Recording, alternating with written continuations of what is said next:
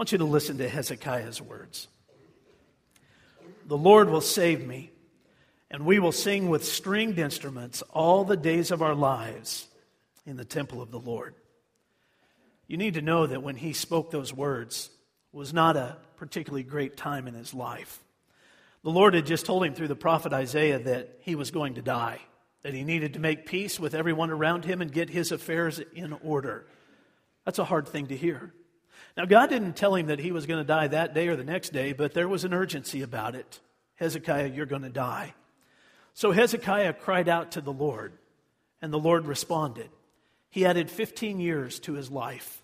Through the prophet Isaiah, he told him that's exactly what he was going to do. He would add 15 years to his life. And then Hezekiah said these words, the Lord will save me. I want you to catch that he does not say, the Lord saved me. He said, the Lord will save me. There was great anticipation in what he said. And as a result of it, he goes on to say that we will worship in the presence of the Lord with stringed instruments in the temple all the days of our lives. Worship will be a result of what God is going to do for me. A lifetime of worship will follow. You listen to Beth and Ray both talk about that very thing, a lifetime of worship. I asked them to share this morning from different perspectives, and I had no idea what they were going to say, and I was blessed to hear both of them because they have experienced a lifetime of worship in the temple of the Lord. As Beth would say sometimes, that was in the midst of great situations and circumstances, and other times they were difficult. She worshiped. Ray talked about the honesty that has been required for him to get to the point that he's at today, that he can say that he worships in the temple of the Lord all the days of his life. It really does require that type of honesty that both of them spoke about. But when we will share that with God, amazing things happen. I want to show you 3 of those things this morning. But let's start with this idea of honesty and worship. Would you open your Bibles to the Gospel of John, chapter 4. I'm going to share with you just a couple of verses out of that. I gave you a few weeks ago some of the details of this story, so I don't want to rehash that. I just want you to know that Jesus met a lady out at a well in an unexpected, divinely appointed connection. Now, it would be unexpected to her. Nothing is unexpected to God, so the Lord knew exactly what was going to happen. This lady was at a dark point in her life as well. She was completely alone, completely by herself, no friends even to walk out into the woods with. She was completely alone. And there she met Jesus. Jesus would say this to her in chapter 4, verse 23. Yet a time is coming and has now come when the true worshipers will worship the Father in spirit and in truth. For they are the kind of worshipers the Father seeks. What Jesus was trying to get across to her was that these 2 things must come together for real worship to happen, spirit and in truth. Now, the spirit side of that equation belongs to God. God provides everything that we need from His side. The truth side of that equation is up to us. And it requires radical honesty for us to really be able to connect with God in worship the way God wants us to, and I would offer to you the way we want to. Time is coming, and it has now come, because Jesus has come, that we can worship that way, in spirit and in truth. We just have to be honest. We have to tell God where we're at. Hezekiah did. Lord, I don't want to hear that from you. I don't want to hear that my life is over, and God responded. And Hezekiah said, as a result of that, I will worship in the temple of the Lord all the days of my life. Great honesty. I have met a number of people through my life that have worshiped that same way. Their feet have been firmly planted on the rock of Jesus Christ, and they have been able to worship in the temple of the Lord, in the presence of God, in His church, in spirit and in truth. And you can tell just watching them, not only here but other places, that what they're communicating to God is real. It's coming right out of their heart because they've been honest and truthful with the Lord about where they're at different times, good and bad. I've also seen a number of people that have come to church because they have great needs in their life, but no understanding of who the Lord is. So they come to church, they come into the presence of God, expecting great things from Him. And I have watched a lot of those folks leave after a period of time. Some of them leave because God didn't respond to their needs the way they thought He should. So they gave up. They walked out. Others have left because God did respond to their needs. He gave them exactly what they needed. He gave them what they had asked for. He met the need in their life, and they thought to themselves, well, everything's okay now. Now I don't need God. And they disappeared. You want to know the most tragic scenario out of that? It's the last one. It's not the people that leave because they don't think God cares about them. It's the people that leave because God has met their needs. They've never understood, not ever have they understood what Hezekiah was saying. The Lord will save me, and I will worship in the temple of the Lord all the days of my life. They forgot that part of it. They just wanted something from the Lord. So that first group of people that we talked about, those that have worshiped in spirit and in truth, with their feet firmly planted on the rock that is Jesus Christ, are completely different than that last group of people who seem to have their feet stuck in sinking sand. The hymn writer would say it this way: my hope is built on nothing less than Jesus' blood and righteousness. I dare not trust the sweetest frame, but wholly lean on Jesus' name. On Christ the solid rock I stand, all other ground, sinking sand. When darkness veils His lovely face, I rest on His unchanging grace. In every high and stormy gale, my anchor holds within the veil. On Christ the solid rock I stand, all other ground is sinking sand. His oath, His covenant and blood support me in the whelming flood. When every earthly prop gives way, He then is all my hope and stay. On Christ the solid rock I stand. All other ground is sinking sand. When He shall come with trumpet sound, oh, may I then in Him be found, clothed in His righteousness alone, faultless to stand before the throne. On Christ the solid rock I stand. All other ground is sinking sand. For those that have found that firm foundation, that solid foundation of Jesus Christ beneath them, and they have learned, as Hezekiah did, to worship in the temple of the Lord all the days of their life, then they have experienced, and I'd offer to you, almost every one of us has experienced a ground-shaking worship experience. The Bible shows us what that looks like. Go with me to the book of Acts, would you? Acts chapter 16, starting in verse 16. Luke writes these words. He was the historian following the apostles around, so he's the record keeper in the book of Acts. Once when we were going to the place of prayer, we were met by a slave girl who had a spirit by which she predicted the future. She earned a great deal of money for her owners by fortune telling. This girl followed Paul and the rest of us, shouting, "These men are servants of the Most High God who are telling you the way to be saved." She kept this up for many days. Finally, Paul became so troubled that he turned around and said to the spirit, "In the name of Jesus Christ, I command you to come out of her." At that moment, the spirit left her. When the owners of the slave girl realized that their hope of making money was gone, they seized Paul and Silas and dragged them into the marketplace to face the authorities. They brought them before the magistrates and said, "These men are Jews and are throwing our city into an uproar by advocating customs unlawful for us Romans to accept or practice." The crowd joined in the attack against Paul and Silas, and the magistrates ordered them to be stripped and beaten. After they had been severely flogged, they were thrown into prison, and the jailer was commanded to guard them carefully. Upon receiving such orders, he put them in the inner cell and fastened their feet in the stocks. Listen now. About midnight, Paul and Silas were praying and singing hymns to God, and the other prisoners were listening to them. Suddenly there was such a violent earthquake that the foundations of the prison were shaken. At once, all the prison doors flew open and everybody's chains came loose. The jailer woke up, and when he saw the prison doors open, he drew his sword and was about to kill himself because he thought the prisoners had escaped. But Paul shouted, "Don't harm yourself, we're all still here."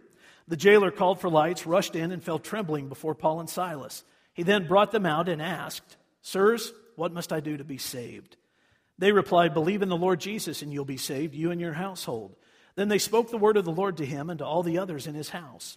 At that hour of the night, the jailer took them and washed their wounds. Then immediately he and all of his family were baptized. The jailer brought them into his house and set a meal before them.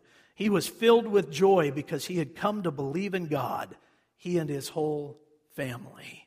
Now that's ground-shaking worship, earth-shaking worship that changes our circumstances. But there's some things that you need to see out of that. Let's begin with this.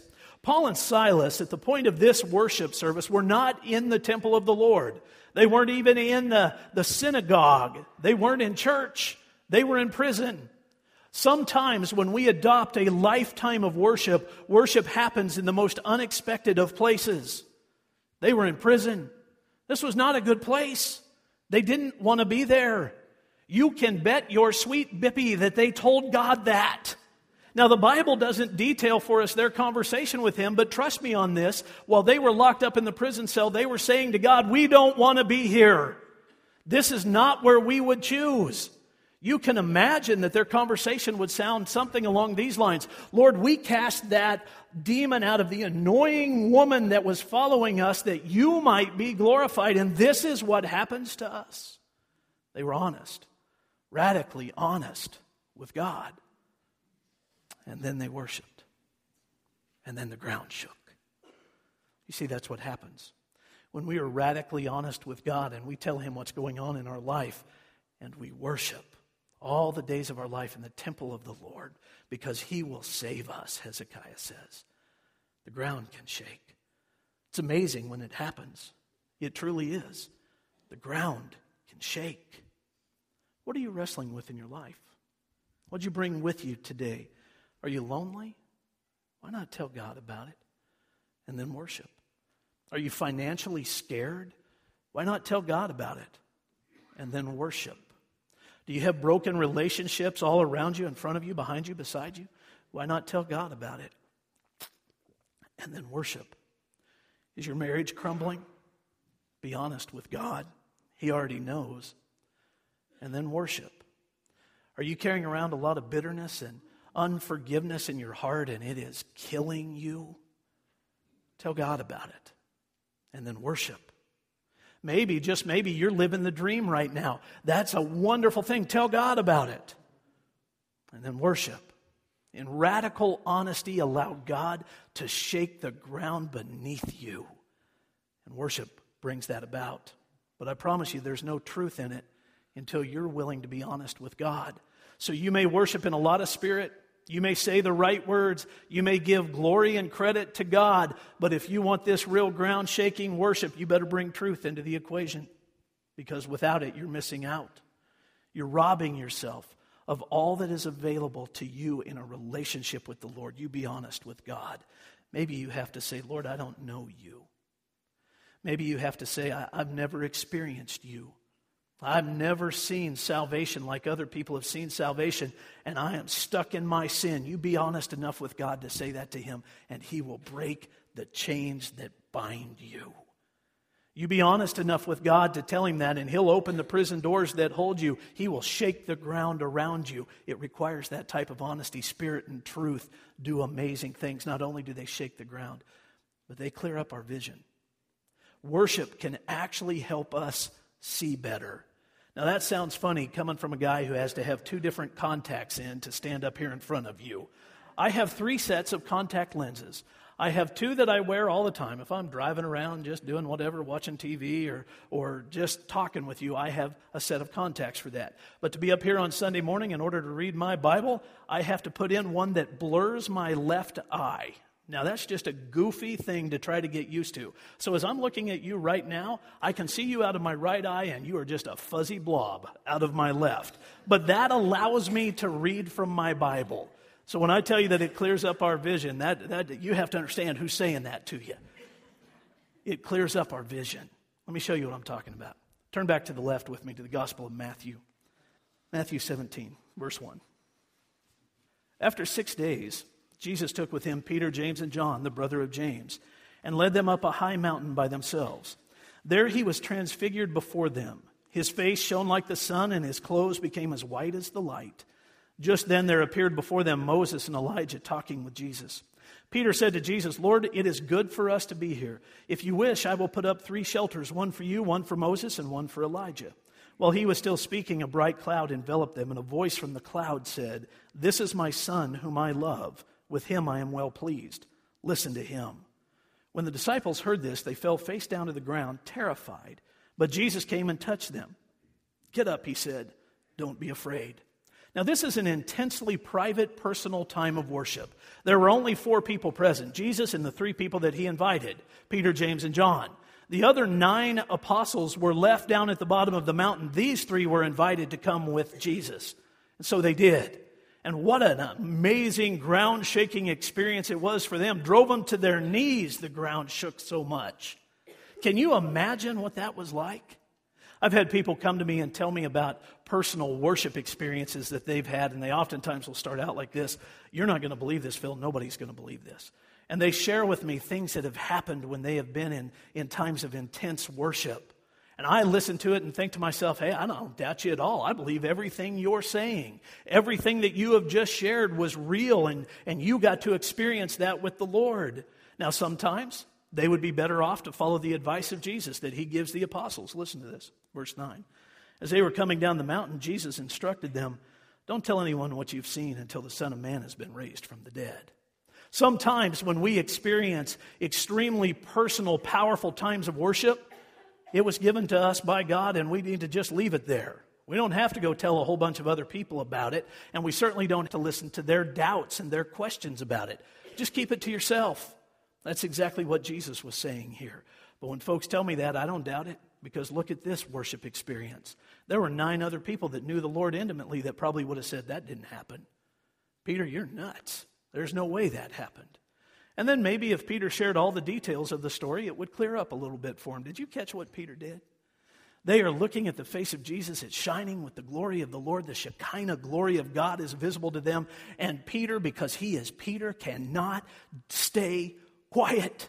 Moses and Elijah show up, and there's a lot of scholars that would tell you that Moses and Elijah were both there because they would experience death exactly the same way Jesus would, Moses would, and Elijah was whisked out of this world in a whirlwind. Both of them would leave this world the same ways that Jesus would, so they were there to minister to him. I tend to be in that camp. I think that's why they were there.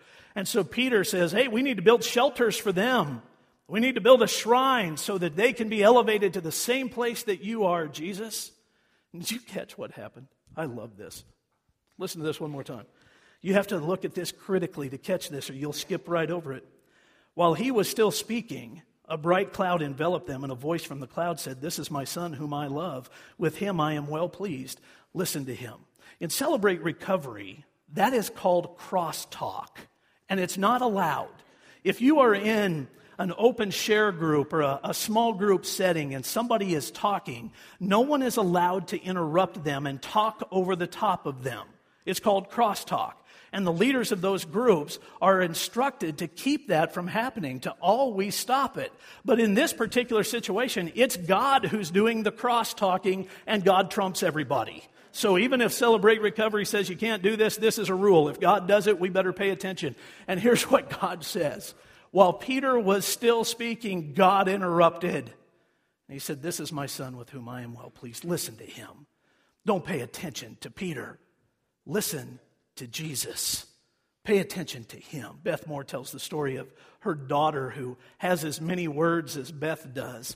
She got in trouble all the time at school for talking. Kyle, you maybe have had a few kids in your class like this. This little girl would interrupt the teacher all the time and say all kinds of different things, sometimes wanting to take over the role of the teacher. And so she wrote a letter home to the little girl's parents.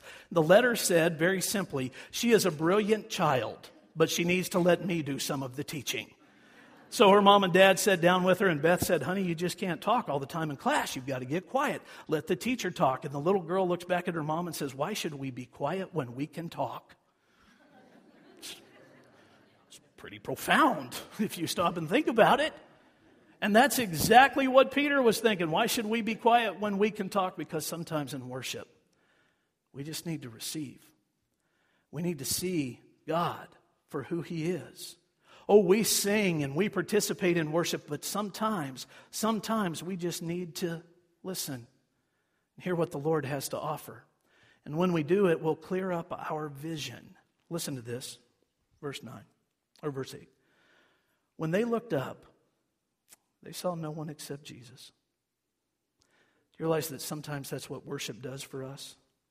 Let's just take those that wrestle with bitterness and unforgiveness in their heart. They could walk into church thinking about everybody that has ever wronged them. They could walk into church counting all of the hurts that they have. But if they will be quiet and they will receive from the Lord what God has to offer, their vision will be cleared up. And they'll see only Jesus. And that's what happened here. Real worship clears up our vision and allows us just to see Jesus. There are a number of people that will try to figure out how to make that happen, how to bring that about. That clear vision is oftentimes nothing more than an understanding of who God is. Let me show you this from the Old Testament so that it'll make sense for you. Go with me to the book of Exodus. Exodus chapter 19. This is one of the most detailed worship experiences in the Old Testament. There are a lot of worship experiences that are laid out for us in the books of the Old Testament. This one just happens to have a lot of details. Exodus chapter 19, verse 16. On the morning of the third day, there was thunder and lightning, with a thick cloud over the mountain and a very loud trumpet blast. Everyone in the camp trembled. Then Moses led the people out of the camp to meet with God, and they stood at the foot of the mountain. Mount Sinai was covered with smoke because the Lord descended on it in fire. The smoke billowed up from it like smoke from a furnace. The whole mountain trembled violently, and the sound of the trumpet grew louder and louder. Then Moses spoke, and the voice of God answered him. Verse 20. The Lord descended to the top of Mount Sinai and called Moses to the top of the mountain. So Moses went up. There are a number of times in worship that we believe that we're going to provide everything, that we can actually do enough that we will be in the presence of God. So we try in worship to create that all the time. I asked Deanie in first service what the highest peak is in the Cabinet Mountains. That is Snowy Peak? Snowshoe Peak. And we had some debate throughout the first service about how high that is. So we're just going to say it's 8,700 feet.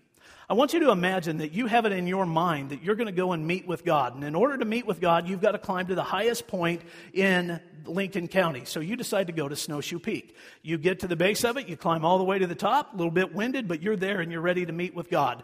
That is still not high enough, and you didn't do enough. God still has to descend. God has to come down. And you see, in worship, that's what happens. God invited Moses to the top of the mountain. Moses, you go as far as you can possibly go, and I'll come the rest of the way. That's what worship does. When we accept the Lord's invitation, we go as high as we can possibly go, and God comes the rest of the way, and we get together in worship. You need to understand you can't provide it all. The church can't provide it all. Spirit and truth provides it because it's a means of inviting God to meet you where you're at. You invite God to meet you where you're at. And in clear vision, you ask Him to show you just Jesus. Whatever is going on in your life, just let me see Jesus. I don't want to see anything else. I don't want to see anybody else. I just want to see Jesus. It's a great invitation from us, and the Lord responds to it all the time. In clear vision, we can see Him for who He is. And when that happens, something miraculous, remarkable, takes place in our lives. We receive a new song. Turn with me to the book of Psalms, chapter 40, verse 1.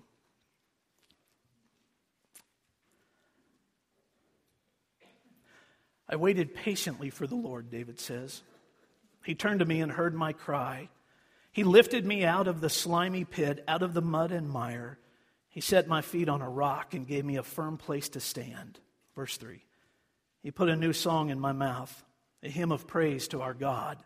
Many will see and fear and put their trust in the Lord. David writes these words. Did you catch where he was at right before he wrote them? He was in a slimy pit. You ever been in a slimy pit? Most of us have. David was in a slimy pit, and he was waiting on God. Have you ever waited on God? I've waited on God. Have you ever tried to hurry God along, trying to get God to catch up with you, so that God will start doing things on your timetable? Come on, Lord, get moving. I have. David did as well. So here he is, just lifted out of the pit, still has some of the slime on him. He's been waiting on God, and God has responded to him. And he says, God gave me something. He gave me a new song. It was a song of worship. When God gives us a new song, we begin to sing about Him rather than ourselves. When God gives us a new song through clear vision, we're able to tell other people about Jesus. It happens in church on Sunday as we come together corporately. It happens individually in people's lives. Jeff Hoff is going to talk in just a minute about some of the other ways that we receive a new song, ways that inspire us in worship. But we have to know this: when God saves us, He gives us a new song. We learn how to sing it. Let me show you kind of an interesting passage from the book of Revelation. The book of Psalms talks about this new song. The book of Isaiah talks about this new song. The book of Revelation talks about it. Chapter 14, verse 3. And they sang a new song before the throne and before the four living creatures and the elders. No one could learn the song except 144,000 who had been redeemed from the earth. There were only 144,000 that could sing this particular song, because when that happened, they were the only redeemed ones left. They were the only ones that had received the amazing grace of Jesus Christ.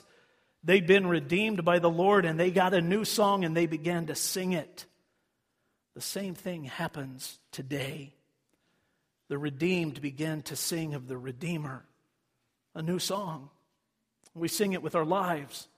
We understand the old songs. We understand the things that we have participated in for years and years and years that maybe were just a great mystery to us. It all gets cleared up because in worship we can see Jesus.